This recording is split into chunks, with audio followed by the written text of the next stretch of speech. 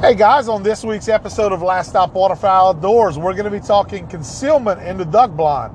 How much do you guys actually pay attention to concealment throughout the year? Is it something that you kind of do on the go as you hunt a particular spot, or is it something that many of you prepare for before the season starts? We're going to talk about that and the different types of concealment, as well as some of the concealment that we use personally here in South Louisiana throughout duck season. So we hope you'll join us for this week's episode of Last Stop Waterfowl Outdoors. Stay tuned. Hey, what's going on, guys? Hope everybody's having a great Tuesday afternoon. Hope everybody also had a great 4th of July weekend. I know we had a good one. We actually took a trip back home this past weekend, went visit the parents. It's been many, many years since I had been back to my hometown to actually sit down and just spend some time and visit with the family. So Amy and I took the boys out this weekend. We went down to Ville Platte, Louisiana, and we visited with the parents.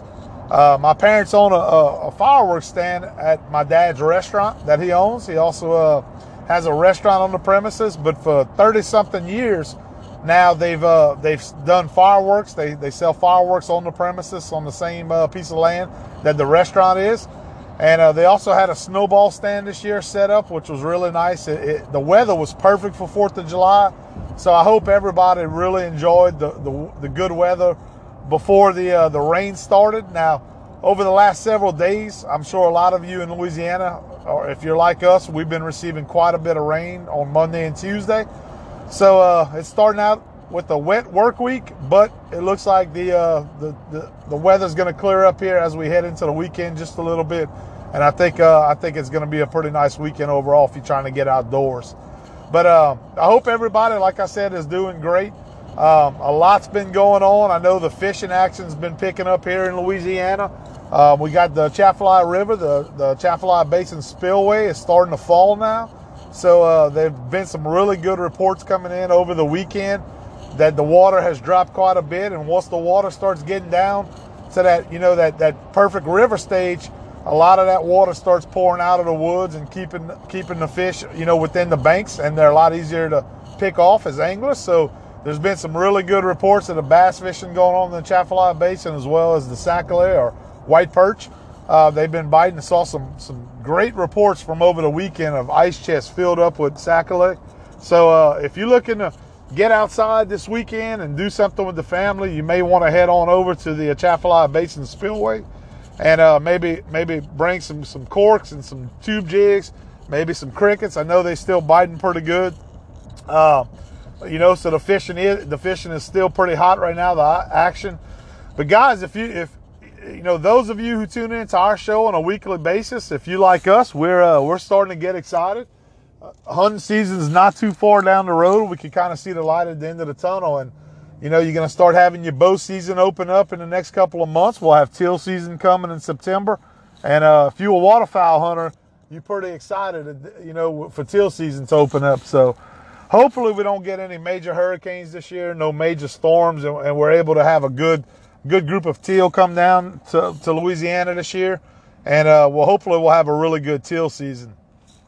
But looking towards hunting season, this week's show, I was thinking of topics to discuss, and something that's very, very important as we get into hunting season in the waterfowl side is concealment. And concealment's one of those things that can come in many forms for a waterfowl hunter, or for any hunter for that matter. You can be a deer hunter or whatever species you prefer to hunt. Concealment plays a huge part in your ability to go out and hunt that specific species that you're looking to hunt. And over the years, when I got into hunting, my dad, I remember my dad as a young child, I was following him in the woods, and we did a lot of squirrel hunting. Many of you who listen to our show know that growing up as a kid, a big part of where we grew up, squirrel hunting was a big thing here in Louisiana for us. And I remember my dad squirrel hunting. We'd stalk squirrels when we'd hunt, so he would get me all face painted up, and he always had one of those little makeup compacts that you see that a lot of are available in a lot of your big box hunting stores and all your local hunting stores.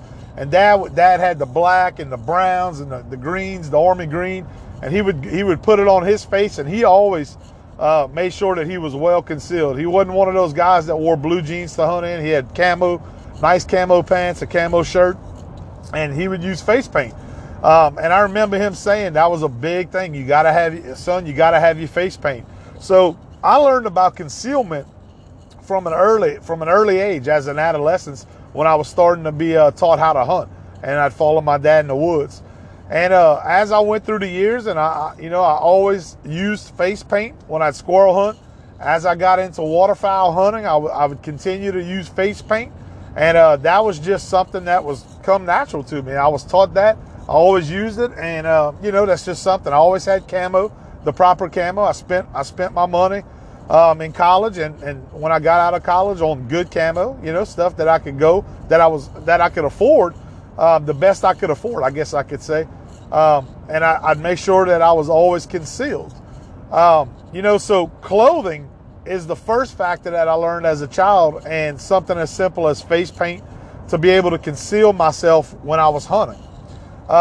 And like I said, I started out squirrel hunting with face paint and camo. That carried over into my waterfowl hunting. As I learned to waterfowl hunt, we did the same thing. We either had face paint waterfowl hunting as a child, or we had at least a face mask at the time. Dad would also use that, especially in the wintertime. Down here in South Louisiana, we don't get nearly cold like you do up north, you guys up north. But, we get cold enough for a face mask, and I guess it was a way of insulating ourselves. But at the same time, we were also trying to conceal ourselves. We hunted a lot of wood ducks growing up. That's how I started, like many of you probably did. And wood ducks, in my opinion, are some of the most hard species of ducks to hunt because they have such great eyesight. They seem to be able to pick up on any kind of movement whatsoever. And Dad always taught me that as a kid. He said, a wood duck will notice any kind of bit of movement or any kind of thing that's out of the ordinary, that's has any kind of flash or anything to it. So you want to be well concealed. You want to make sure if you're in a brush blind, you want to make sure you have plenty of brush. And Dad would tell me, I remember this. We'd build a brush blind to hunt wood ducks, and I'd look at it and I'd say, Dad, we should be good. We look good. And he'd say, yeah, we look good, so we need a little bit more. And I always laughed at that because I was like, yeah, we look good, but we need a little bit more. What's that mean? And he told me, he said, son, he said, when you think you're brushed up enough in our brush blind, we need to add more, because those ducks are so smart, and you're in their element. And I remember him telling me that. He said, you're in their element. Which looking back now, that makes a lot of sense. When we're in the woods and we're stalking prey, we're in that species element. That's their living room. That's their household. They know it better than anybody. They know it better than us. Even though we're talking ducks and these birds migrate down from different areas of the country and other countries, these birds, it's their natural instinct to know what's natural and what isn't natural. So, a lot of people would sit there and say, oh, we give them way more credit than they deserve. They're just an animal. We're humans. We're so much smarter. Maybe we look into this too much. But we have to remember, once again, we're in their element. They know what's natural. They know what to look for. They know if something isn't quite right. Just like in our own households, if something's out of place, if a picture's out of place, if a light's left on whenever it shouldn't be left on. You're in your element at that point, and the smallest thing sometimes you'll pick up on and know that it's not right. So, these animals aren't much different than we are as far as that goes when you're in their element. So concealment plays a huge part, in my opinion. Now, some of you listening to the show may disagree with that.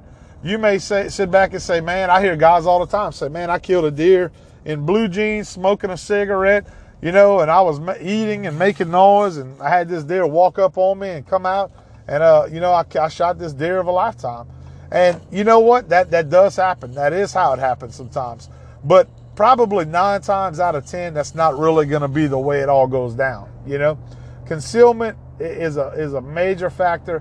That's why you see, more and more companies coming out nowadays with new types of clothing, new technology with clothing, different camo patterns. You see your companies like Sitka that are coming out, have made a huge impact in the industry over the last several years, kind of breaking away from the traditional camo patterns that we were all used to with the mossy oaks and the real trees, and kind of taking their own take on camo. But, you know, they're not the only one. You see lots of companies now that are emerging in the industry. And if it wasn't such a huge part of most hunters, you know, repertoires and what they believe in as far as hunters, then these companies wouldn't be emerging like they are and wouldn't be around as long as they have been. You know, clothing, the clothing technology has just taken off so much. I remember, you know, I was one of those kids that grew up in the 80s, you know, so when I was hunting with Dad, like I mentioned, all our clothing was pretty much cotton clothing. You know, you had heavy hunting jackets with you. And those of you who are my age, you remember what I'm talking about as far as that goes. Sometimes you had a cold winter, you had so much clothes on you could barely move. And for those of you who listen that are, you know, in the northern parts of the country, you could probably relate to that really well. You guys had more clothing layers on than we would ever have down in the South. So it made it really difficult to move around and maneuver like you needed to. You know, God forbid if it got wet or it rained on you. If you did have rainwear back then, it was the old PVC type rainwear, which it was hot as all hell. You'd sweat inside of it. It would keep you dry, but you'd sweat so much inside of it, you were soaking wet when you took it off anyway. So at the end of the day, you were probably better off just not wearing it and just getting rained on. But, you know, you fast forward to nowadays, and the technology and the clothing has just, it's unbelievable what they have out there with the Under Armours and the Sitkas and, you know, your Mossy Oaks of today, the modern fabrics that are available to them, and your Real Trees and all the major brands that are making clothing now. I mean, it's unbelievable. We can use, you know, not nearly as much of layers as we used to have to put on, but we'll stay, if not as warm, more warm than what we used to be. You know, and down here in Louisiana, we don't have to really, you know, have too much heavy winter clothing down here. We're pretty blessed as far as that goes. You know, I know as waterfowl hunters, a lot of us want to see that cold weather. But now you can strap on your Under Armour or your Sitka base layers, you know, put a good pair of socks on, a good pair of insulated waders, and you're pretty much good to go. You don't have to add the big Drake jackets like we used to wear back in the day. Not too often that I can remember wearing those nowadays because, like I said, the concealment that we're using is better technology now with the clothing, and it plays a huge factor into the way that we're able to maneuver around and stalk the prey and hunt the way we hunt nowadays. So clothing, if I had to say, would probably be the number one concealment you know, technique that I learned as a child, and something that I learned to do properly.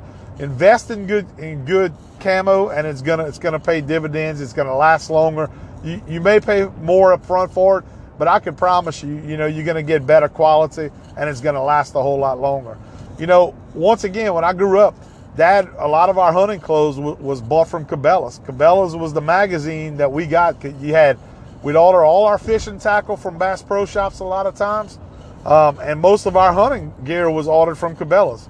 That's kind of how those two big brands broke out. A lot of fishermen ordered from Bass Pro, a lot of the hunters ordered from Cabela's, and you get a little bit of crossover from those two companies. But I remember growing up and ordering, getting like a nice, you know, Cabela's jacket or a pair of hunting, you know, bibs for Christmas or something like that. And that was like a big Christmas gift for me. I was excited about it because I knew it was real good stuff, and that stuff would last me excuse me, for years until I outgrew it. So, you know, the more you spend on that stuff, it typically tends to pay off in the long run. But look, other than clothing, guys, there's so many other elements of concealment that play into, you know, us as waterfowl hunters nowadays. A lot of us that waterfowl hunter, you may be the type, you use natural cover for wherever you hunt. You may be on private property or a lease that you hunt every year. You may go out of before the season and start working on blinds. Growing up in Evangeline Parish, a lot of my friends hunted Miller's Lake, and I can remember, you know, when we were in high school and into college, I'd hunt with a lot of my buddies that were in that lease, and we had cedar trees in our front yard growing up. And I remember my buddies would always ask, "Hey, could we come and cut some cedar branches down?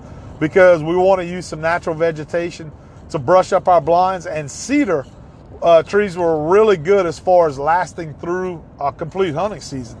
Those of you who's never used cedar branches, they tend to be pretty dense. They're thick. They're a little heavier than some of the other natural trees out there, and the leaves that they have on them tend to last a lot longer. They don't die off as quick.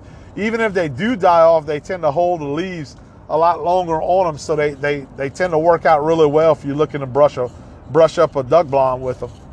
So natural vegetation was something that, me to this day, I feel is a huge part of my hunting setup that I use.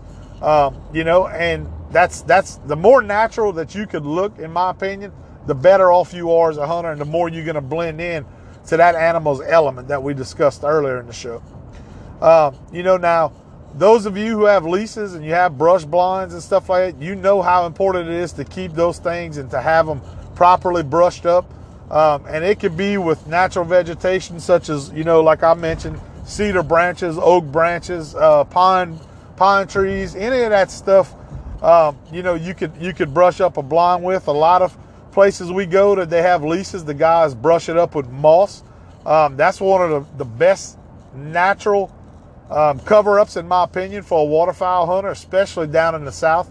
Anybody who hunts oak flats, flooded timber, any of that stuff, if you have hardwood trees around your area that you're hunting, and they have any kind of moss that's coming off of those oak trees, those old, Spanish oaks and stuff like that, moss is a phenomenal cover-up. On the last show, I talked about my boat setup that I got. Those of you who listened to the last episode or have listened to us in the past, I run a War Eagle 648 LDV model hull, and I power it with a Beavertail 35 Longtail. Well, one of the first things I did when we're talking about concealment, when I went out and bought my brand new boat, is I was trying to think, okay, a lot of the years before I bought that boat, we would go into an area, into a duck hole, and we would hunt outside of the boat. I didn't have a boat blind on my previous duck hunting boat. It's just something I had never purchased. They were always expensive. I thought they were overpriced for what they were, and I never really wanted to invest the money on a boat that I knew I wouldn't keep down the road. So I didn't want to spend $600, $700, $800 on a boat blind that I wouldn't have a couple of years down the road. But when I bought my War Eagle, and I knew that I had the motor and boat paired the way I wanted it for the way we hunt, the first thing that I started looking at was purchasing a boat blind. Now, a lot of places we hunt, it changes. The water fluctuates. We hunt a lot of river systems. Down here in Louisiana, the waters fluctuate with the rivers constantly. So you may be in a flat, off of the river that doesn't have any water in it today, and you could go a week from now and the water might have come up 6 foot. You just never know. Richard K. Yancey, that's a perfect example that I could give you guys on that. Richard K. Yancey is a wildlife management area. Last year we hunted opening weekend at Richard K. Yancey, okay? And we hunted a buttonhole flat that we were able to get into. They had some ducks holding in there. We knew it opening weekend. We were planning to go there. And we scouted that area, and you were able to touch bottom. The water was about 2 to 3 foot deep, I guess, the hole we were looking to hunt. So we kind of had a game plan going in. Well, you fast forward to opening weekend, and Troy and the guys had went down the day before. This was the Friday, I believe, before opener here in Louisiana in the East Zone.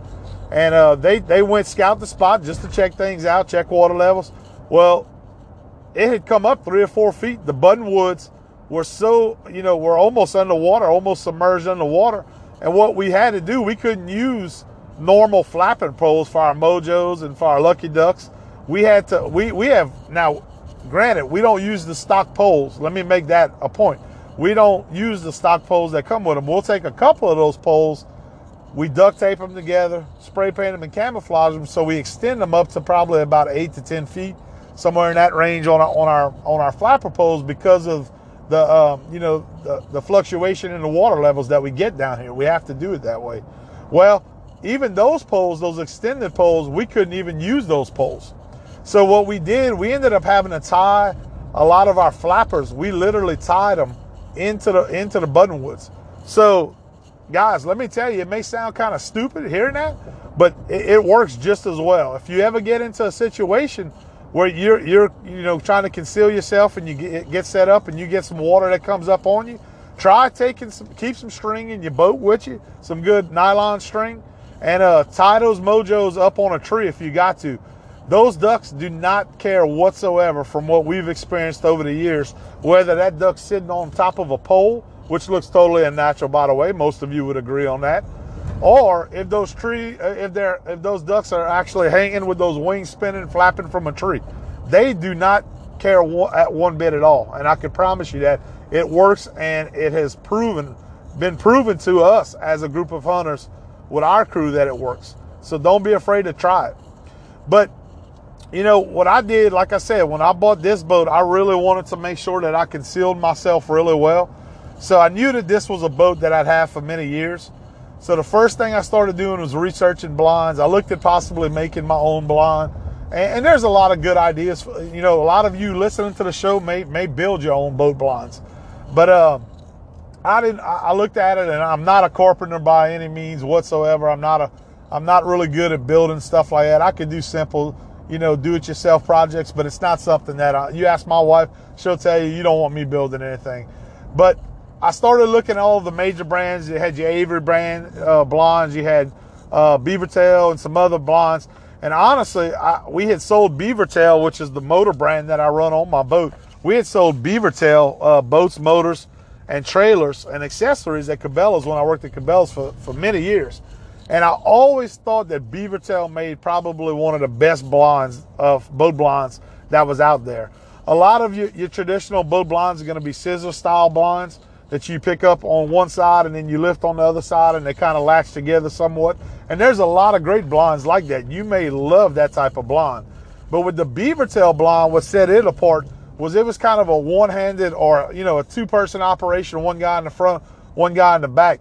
But mainly it was me. I could hunt by myself with that particular blind setup, and I could operate it no problem by myself. And the way, if you're not familiar with the Beavertail blind, I invite you to go and check them out. If you go to explorebeavertail.com, it'll take you to their website. They deal with everything waterfowl. They have boats, motors, trailers. They have decoys they sell. They're really well known for their sneak boats. A lot of you've seen the Beavertail sneak boats, like the Stealth 2000 and the 1200. They make different types of little sneak boats that are phenomenal. But they also build boat blinds. And they offer a boat blind that the setup of it is, once you have it put together and it goes on the boat, all you have to do is push up on one side of the blind and it completely folds and flips down. Now, you don't have to do that to hunt with it. It totally conceals you. You can get different lengths for different boats. And in the top of the blinds, they have shooting slots, just like most scissor blinds might, or just depending on the brand. They all have different setup and techniques the way they work. But this one has hunting slots based on the size of the boat and the size of the blind that you're using. And my particular one that I got a 16-foot boat. It has 3 hunting slots to where the shooter could pop up and shoot out of those particular slots. And it does a really good job of concealing from the top end. If you have any kind of birds like your mallards or your gadwalls, pintail, any of your birds that like to make multiple passes over you, it does a really good job of concealing us. It also has some loops built all around the outside of this particular brand blind to where we could add external cover. So what I did was I went ahead, I thought it was a great idea. I went ahead, I purchased the Beavertail fold-down blind, and I mean, these things run about anywhere from $600 to $800. They're expensive. They're not cheap by any means. But I thought it would be worth it because it was going to go on a boat that I'm going to have for several years. I'm going to use this boat down the road, and I wanted something that was built with good quality and built to last. Another great thing that I loved about the Beavertail blind was it had the windproof material it's built with, and I can attest to it that I've had guys with me and it gets cold and windy. It's one of those days where you get a north front blowing through, and it'll cut through you, even with the clothing that we got nowadays that we talked about for concealing ourselves. The technology is there to help us, but it still gets cold. Some of you are more cold natured than others. With this Beavertail blind, it offers this windproof material, and it just does not cut through this blind. If you have this thing up We usually carry a Coleman heater or some kind of small heater in the boat with us for those really cold days. We also do some cooking on it. It is just phenomenal for keeping that wind off of our bodies while we sit there before dark waiting on shooting time. So I highly recommend the Beaver Tail blind if you're not familiar with it and you're looking to maybe purchase a new blind for this season as we get ready for this season. Check them out. Check them out at explorebeavertail.com. You will not be disappointed. They're just one of the phenomenal companies out there that build good quality blinds. A lot of my buddies, I remember when they had blinds on their boats and we would hunt throughout the years. Avery made a phenomenal blind. There's a lot of companies. Your major stores like Bass Pro Shops and Cabela's. Cabela's offers the Northern Flight line. That was a popular line that we sold when I worked for Cabela's. They were phenomenal blinds. People never brought them back. They lasted. They were really good. So there's a lot of good brands out there. But having a blind is just one part of the concealment process when you purchase a boat like that and a boat blind together. So I started looking, I used it the first season, my blind, without pretty much adding anything to it. Kind of wanted to check it out. And there were days where it worked perfect. I'll be honest with you. It worked perfect. Never had no problems. Ducks would decoy in like they were supposed to, or like I wanted them to. And they would work right in. And then there was other days where I noticed that they, it's just like any other hunting day. You'll get days where the birds are real wary. They've been shot at, and they've worked their way down the Mississippi Flyway. And they get down to Louisiana or maybe Arkansas where you're hunting at. And they're wary. They're smart. They're educated birds at that point. And it had to be just right. But some days I noticed that if it wasn't just right, those birds would kind of not want to commit, or they might even flare off once or twice. So it got me thinking after the season. I said, you know what? I need to step my game up. I need to really look at my concealment. And this was actually heading into last season. This was my second full season with my boat blind. And I said, I'm going to step it up this year. So I took advantage of the loop system that's built on my Beaver Tail blind. And I went out and started looking for some natural vegetation before the season. But this was the situation I was in. I didn't want to have to basically brush up my boat blind and then, turn around 2 weeks later because most of it died off or fell off, and going down the highway, we trailering our boats on public land, so we constantly hitting the highways, going down the interstate. You may be rolling 65. Some of you may be rolling 95. You know how it is, guys. So I didn't want to have to be brushing this blind every 2 weeks because I was losing all the natural forage that I was covering it with. So what I started looking for was something that was a little bit more durable. Like I talked about earlier, growing up, I knew cedar. Cedar was a big thing that lasted a lot longer than some of the other trees out there when we were trying to conceal our duck blinds. But, I don't have access to cedar trees now. So the other thing that you may have caught on to that I mentioned earlier in this show is I started, something that's readily available down here in South Louisiana is moss. We have moss everywhere. A lot of oak flats, hardwood flats, and moss is something that you can get just about everywhere down in South Louisiana. So what I did is me and Jackson went last year. I knocked on one of my neighbor's doors. He had some big Spanish moss trees, and we knocked on the door. They know us, and they know that we're big waterfowl hunters, big duck hunters. And we asked, hey, would you mind if we take some of this moss off of the trees? And they kind of looked at us like, what the hell are y'all talking about? But I said, we're looking to brush up a duck blind. Moss is something we're looking for. Could we possibly get some, if y'all don't mind us taking it? And they said, hell no, take all you want. Y'all could have it all. Get whatever you could grab. So me and Jackson went back to the house. We grabbed a couple of big trash bags. And we went back to the neighbor's house and we unloaded all the moss that we could. We pulled off of that tree. And I stacked those 2 big trash bags up. And I wanted more. I knew it was going to take quite a bit. So what I did was I took my duck boat out and I went down to one of the local rivers down here by the house that we have a second camp off of. And it's loaded with a lot of, moss in the trees. And I started riding. I was the day I went by myself. Jackson was in school. I went by myself, took my boat out, and I went down the river and I started just riding my trees and pulling moss off of these big trees. And one of these trees, I have to tell you a funny story. One of these trees I rode by and I grabbed this moss. And as I pulled the moss, I pulled away, I saw something kind of in the corner of my eye just start like come out of it. I knew something had come out of it. Well, all of a sudden I had bap, something hit me, bap, something hit me again. And before I knew it, I had grabbed a big piece of moss that had a wasp nest. You know, if you from the South, most of you who waterfowl in the South or you fish in the South, you know what I'm talking about. Wasp or commonly known to get up in these trees where you have any kind of moss hanging or any kind of cypress trees. They love to form nests and that stuff. So here I am riding by like an idiot, not even thinking about it. I grab this moss, I pull it, and I pull a giant wasp nest out with this moss. And I couldn't see them when I rode by it. They were tucked underneath the moss.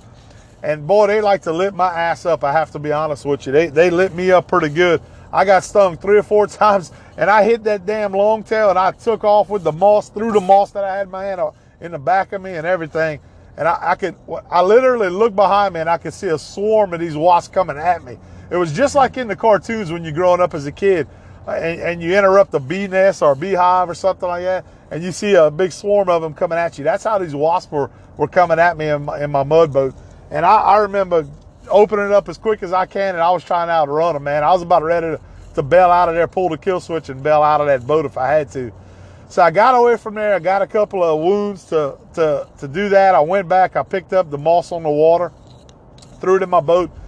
And this is the funny part of that story, actually. So on the way back, I'm coming back out this same canal that I'm in, and I not really paying attention, I guess, to where I was in that particular canal. Well, here I come. I'm still grabbing moss. Guys, you don't think I grabbed the same exact piece of moss or batch of moss with that wasp nest still in it? And I freaking got those things coming out of there again at me. And I said to myself, what a freaking idiot, man. I wasn't paying attention, and I just grabbed the same. Now, what's the chances of me grabbing the same batch of moss or similar on that same tree that I had grabbed previously coming in that stung me? I guess that was just some really appealing moss to me. It looked really good. It was nice and thick, and I was grabbing it. But yeah, my dumb ass actually grabbed the same piece of moss twice. And I didn't get stung the second time, thank God.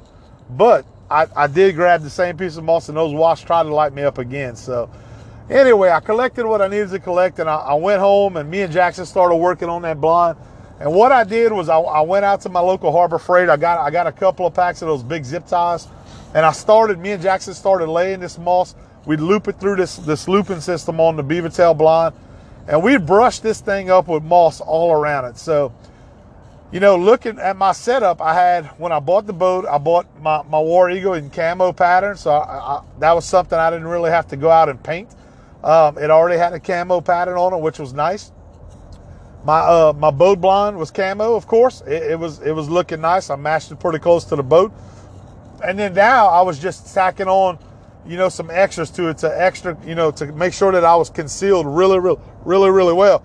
And I got to tell you guys, if you hunt down south, moss is something that blends in really well. It's natural, of course, like we talked about.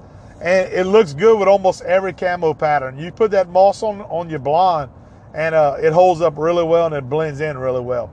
So we zip tied moss all around my blind. I actually had some video. If you go back on our Facebook page, visit us on social media, you'll see that we have a video last year and a couple of snapshots of that blind when we brushed it up with moss.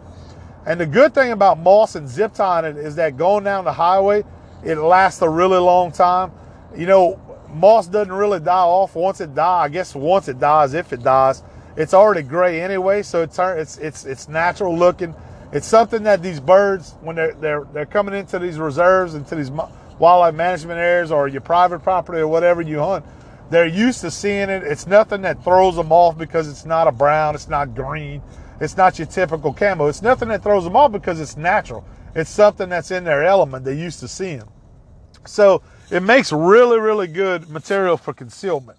So we brushed that blind up, and I have to tell you that last year we barely had any birds flare off of us, off the blind when we hunted in my blind. If I had to guess, I'd tell you percentage-wise, for the last season, and this varies, like I mentioned, it varies because our conditions change quite often. But last year, we probably hunted out the blind, I'd say 80% of the time last year. And I can't recall one time where we just had birds flare off of the blind itself. Now, we may have had a guy stand up or look up or something like that, but the blind itself never gave us any problems, and it blended in really well. So going into this season, that's something that I probably am going to do again. I'm going to go ahead. I still have the moss on my blind from last year. I may touch up some spots that need, some touching up, but for the most part, it's still on there. It was very durable. Now, when we talk about concealment, other stuff that makes great material for concealment on a duck blind, nowadays we have netting that's available to us at most of our sporting goods stores. You have different types of netting. You have your ghillie suit netting. You have your 3D leaf netting. They make it with different materials.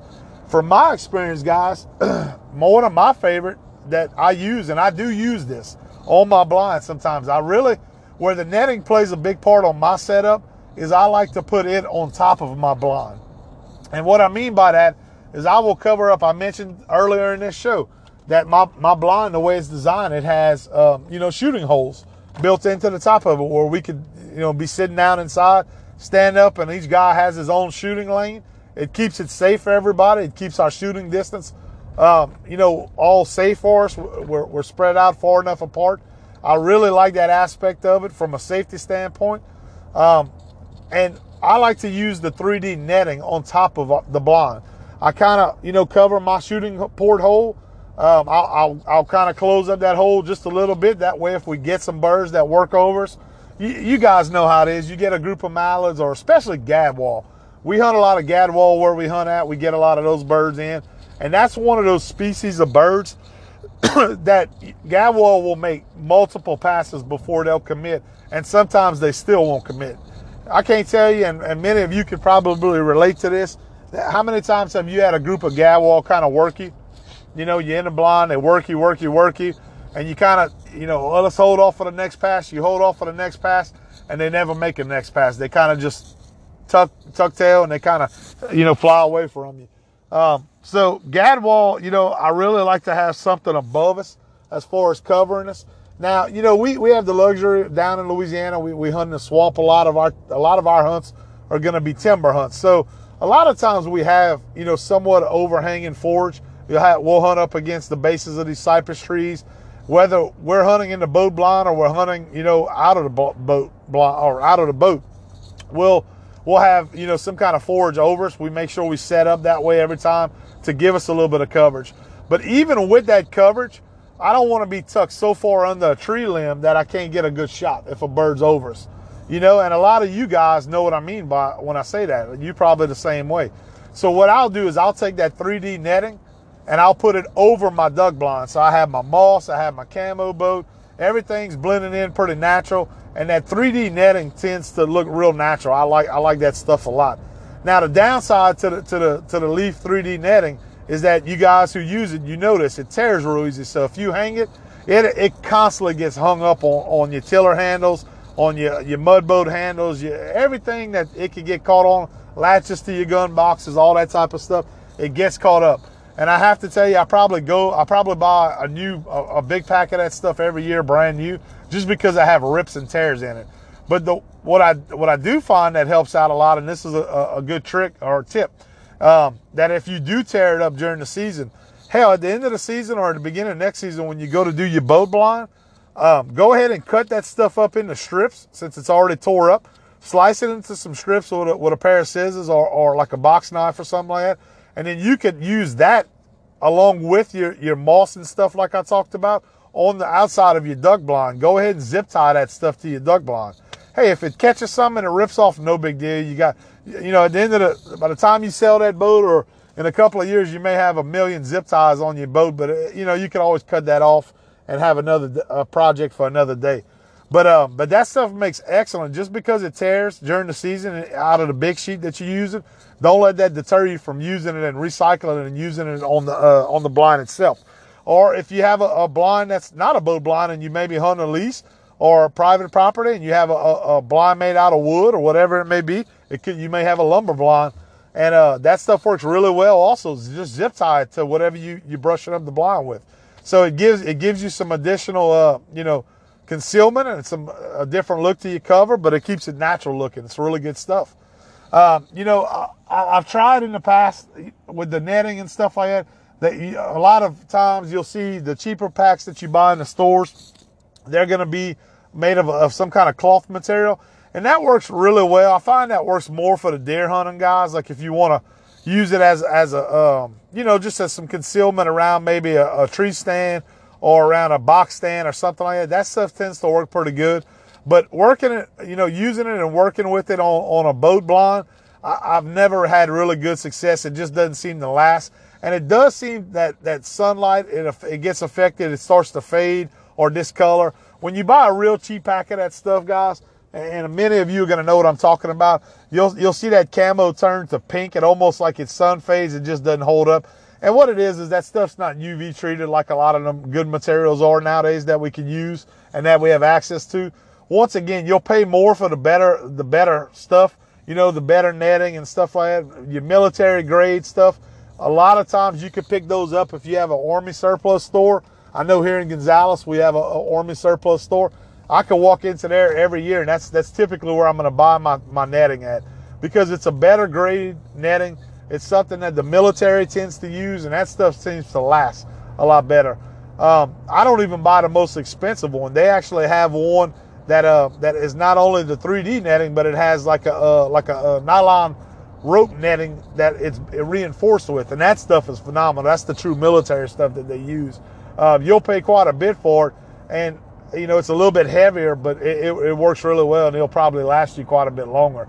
But if you just spend a little bit more money and not buy the base line or base model of that netting, that cloth netting, and go a little bit more expensive, you'll probably be really happy with it, and it offers some phenomenal concealment. One more time, touching on something that I talked about earlier in the show. As a kid, one of the first things I learned, Dad would always throw face paint on us. Face paint is something that I still believe in as a waterfowl hunter to this day, especially if you're a wood duck hunter. If you're a guy who hunts a lot of sloughs, a lot of bayous, your favorite wood duck hole that holds a lot of wood ducks, guys, trust me on that. Wood ducks are very weary, like I was taught by my father as a kid. You know that already. Face paint can make the difference sometimes, especially on those. A lot of people get something confused. They think that on a sunny day that's actually the worst day for a hunter. We have a disadvantage because the birds could see us. But guys, if you do your research, and I've been hunting for years, if you do your research, it's actually the cloudy days that's the worst. That's the days that the birds are able to see better. They can see a little bit. They know if something's out of whack. They can tell if something's not right. They see the shadows. They tend to see a lot better on a cloudy day than on a bright sunny day. Whenever they have that sun in their eyes and they're fighting glares and they're fighting the reflections and all that type of stuff. So if you think about it, it makes a lot of sense. A lot of people think that a sunny day is tougher for them to see, but those cloudy days is the days that you as a hunter, as a waterfowl hunter, need to be the most concealed. That's the days when you look at your blind, and you have that spotlight on the blind in the dark before shooting hours, and you say, yeah, we look good, we're brushed up. Brush it up a little bit more. Put some more concealment on that blind. Put your face paint on. Put your shooting mask. Put a mask on. If you don't like face paint, a lot of guys don't like paint. Some of you may be allergic to face paint. It just doesn't set well with you. Then carry a little light turkey hunt mask with you or something that's lightweight. If you're up north and it's cold, you're probably wearing a face mask most of the time anyway. So the days that you're looking to make sure that you're the most concealed is what many of you may not even realize, and that's those cloudy days. I'll take a day with a bright sunny day. First of all, that's most guys that waterfowl hunt, especially if you hunt mallards, you hunt the timber. Your bright sunny days is most of our favorite days to hunt those, the puddle ducks. But I'll take that day any day over a cloudy day, because concealment, you could get away sometimes with less concealment on a sunny day than you will on a cloudy day. And if you don't believe me or you disagree, you may disagree. But if you don't believe me, trust me and pay attention to that this year as we get into waterfowl season. I bet you 9 out of 10 times you'll come back and say, you know what, Jacob, you were right on that. And that's just something I've picked up on from older hunters that I've hunted with, some really good duck hunters that we hunted with growing up throughout the state of Louisiana, guys that taught me and I learned a lot from. I've learned little tips and tricks like that, and stuff that I thought was completely wrong, or should have been completely different from what they were telling me. Those guys knew what they were talking about. So, you know, guys, concealment, that's a big part of hunting as a hunter, and becoming a better hunter, and teaching your children and your kids to hunt. If you're teaching them, and, you know, we take them out there when they're small, make sure you're teaching them that. Show them the right way. We're taking all the time in the world to show them how to walk properly, stalk properly, you know, get down, don't look up, you know, wear the right camo. Just don't let concealment be something that we forget to talk to them about. You know, how to better conceal ourselves.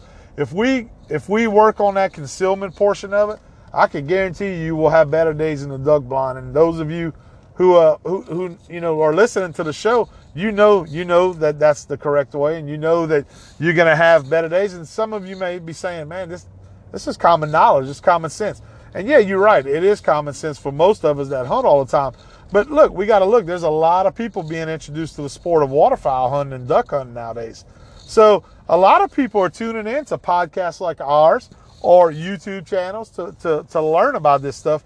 And that's why sometimes I touch on the basic stuff, guys, because it may be one of you may be listening out there who's just getting into the sport, and we want to help you out. We want to give you tips that's going to work. We want to teach you the right way to do it. You may not have been brought up with a family that hunted, but you may want to get into it now, or you went hunting with a buddy and you're real interested in it. Hey, I'm all for that. I think that's a great thing for our sport. And we want you to be able to be taught the right way and do it the right way. So, guys, if you think it's something that I'm talking about that's just common knowledge and why you're talking about this, that's why I do it. I do that because, like I said, there's generations that are coming up that have to learn somewhere, and maybe we'll be able to help them out. So, you know, like I said, I wanted to talk about concealment because it's a big part of, you know, the way we hunt each season. A lot of money is made in the hunting industry based off of concealment needs for hunters.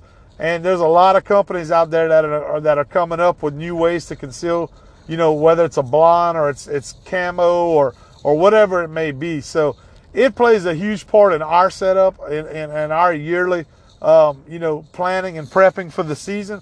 Hopefully it does in yours. And if you're listening to this show and this episode, guys, hopefully all this stuff we talked about today is going to help you out a little bit.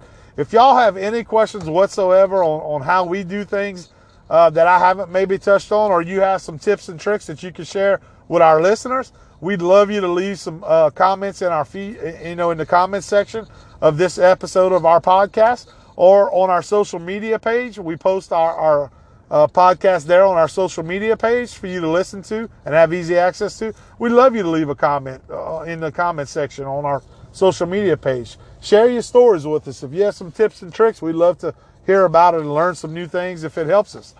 But guys, look, I want to thank you, as I always do, for tuning in to this week's episode. I really had a lot of fun talking about our concealment topic that we talked about today. I want to thank and invite everybody, if you're tuning in for the first time to our show, welcome to our show. We love having you. We hope you'll join us for many more episodes in the future. And if you want to listen to some previous shows that we've done, you can go back on our Anchor.fm app here, or click on our social media page. You can find all of our episodes streaming on Anchor.fm. You can find them on Apple Podcasts, Spotify, or any place that you get your favorite podcasts. You can find us there under Last Stop Waterfowl Outdoors. You can also visit us on our social media pages under Last Stop Waterfowl Outdoors. On Facebook, we're on TikTok now. We're also on Instagram and YouTube. We have a lot of video content that we're starting to put up on our pages and get out to you guys. So if there's something that you'd like me to talk about on a future episode, let me know. Leave it in the comment section. We'd love to hear, and maybe it's something that we could talk about and we could shed some light on. But guys, until next time, I hope everybody stays safe. May the good Lord bless you and your family and keep you safe. This is Jacob with Last Stop Waterfowl Outdoors signing off. Everybody have a good night.